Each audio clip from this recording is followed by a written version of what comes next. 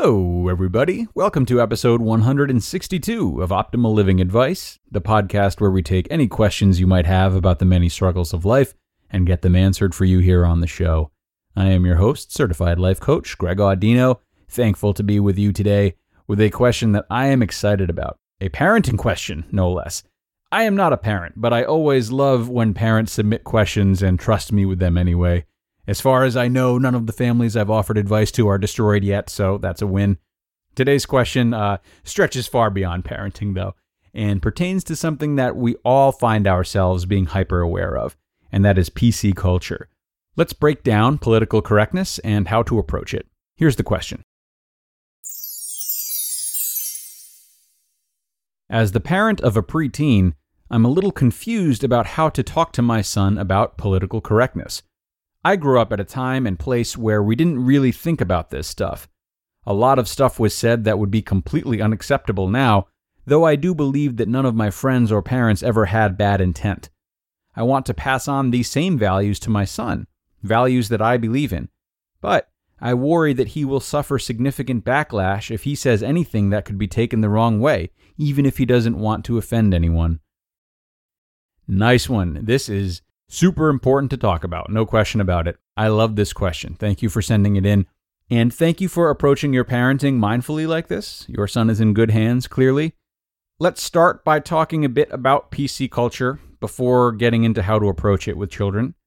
You said yourself that times have changed. Terminology that was once more widely acceptable, with or without malicious intent, has a drastically shrunken audience now. Anyone who's over even 10 years of age can probably notice a difference in their lifetimes.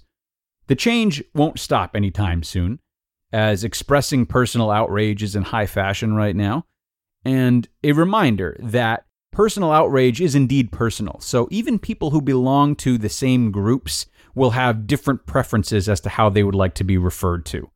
Now, it occurred before your childhood, and it will continue to change long after we're gone. As political correctness tightens up, it is a constant push and pull. It's a constant step forward for some and step backward for others. Many legendary comedians have asserted that PC culture is killing comedy, as well as people's ability to laugh at themselves and not take themselves so seriously as to be derailed by anything that even smells like a personal slight.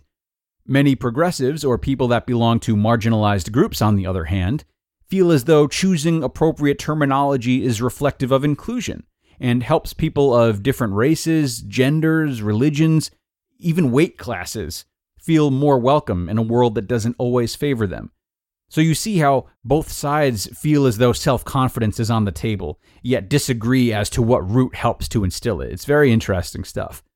Now, armed with this knowledge, if I'm parenting a preteen right now, I'm not focusing on telling them what words are all right and which words aren't. It's a losing game to spend too much time on what words are in fashion, because we know it's constantly in flux. Instead, I'm instilling the idea that PC culture is always moving, both in what terminology is acceptable and how strongly people are reacting to it. I recommend talking to your son about these trends.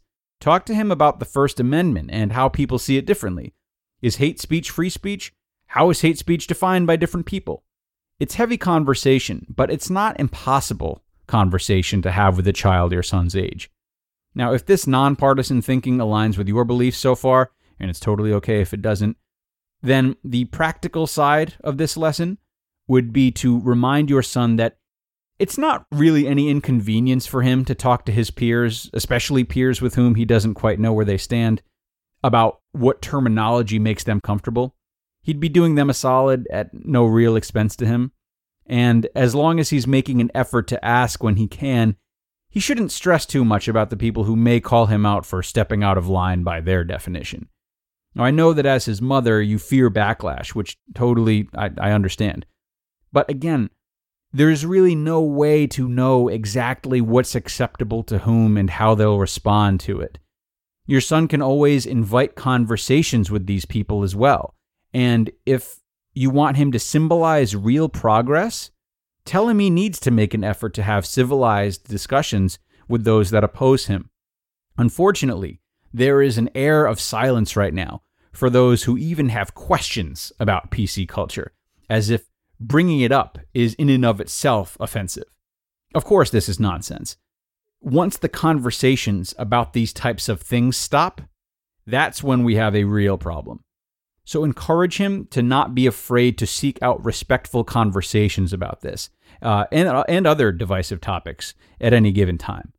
So while we should all consider some degree of backlash, or at least saying something that someone out there won't like, to be inevitable, we should still be encouraging ourselves and our children to consider all sides and engage in healthy, open conversations about what is acceptable and what is not. Keeping the respectful conversation going is a much more noble, effective, and realistic effort than trying to please everyone and taking guesses at what kind of rhetoric is the least out of line.